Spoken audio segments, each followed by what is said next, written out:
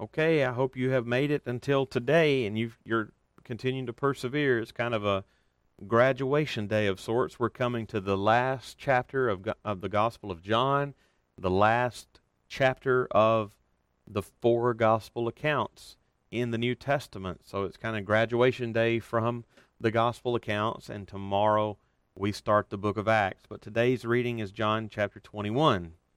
And I hope you have been enriched in our journey through John's gospel. It's so rich and beautiful. And this last chapter presents another resurrection appearance of Jesus to his disciples, and we find Jesus restoring and forgiving Peter after his denials from chapter 18.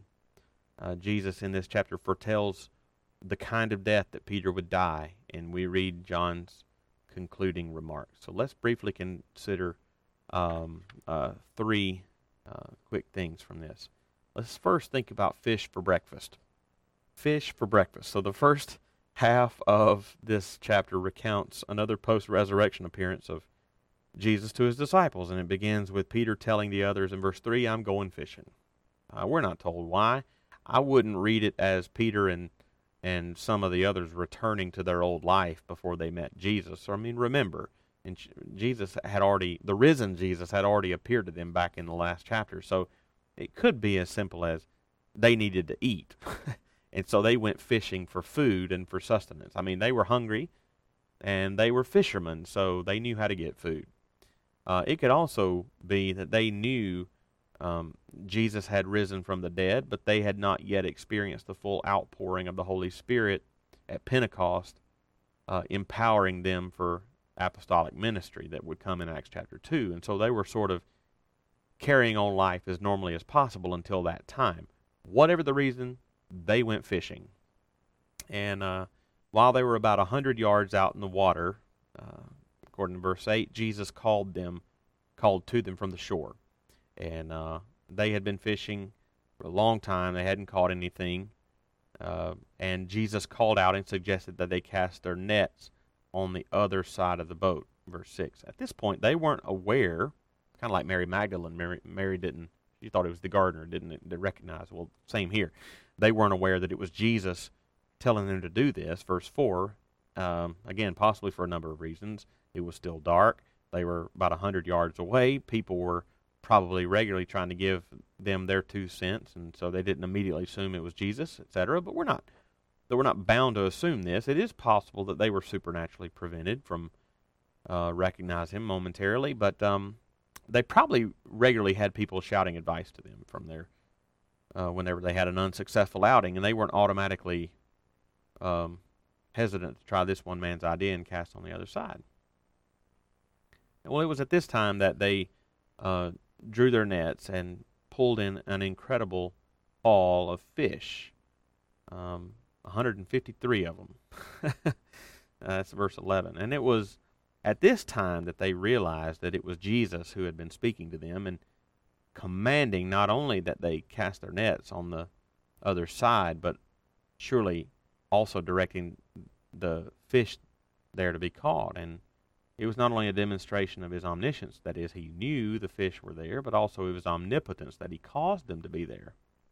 This is the last miracle that Jesus would perform in John's Gospel, and it's another testimony to his deity, a theme that John emphasized in nearly every chapter. Well, in their amazement, the disciples come back to shore, only to find that Jesus had breakfast ready for them to eat. The menu? Fish. Yay.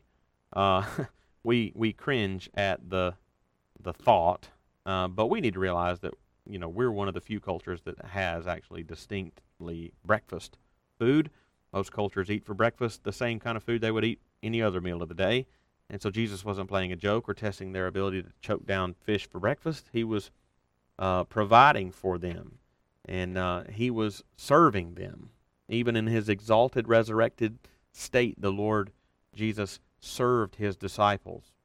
And it's perhaps often overlooked, but this is an example of the humility of Jesus on par with his washing his disciples' feet in chapter 13.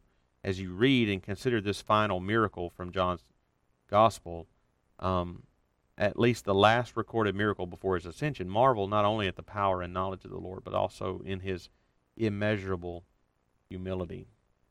Secondly, Peter is forgiven and restored. The chapter then moves on to a more well-known story, the account of Jesus forgiving and restoring Peter after his 3 denials of Jesus on the night when he was arrested and tried.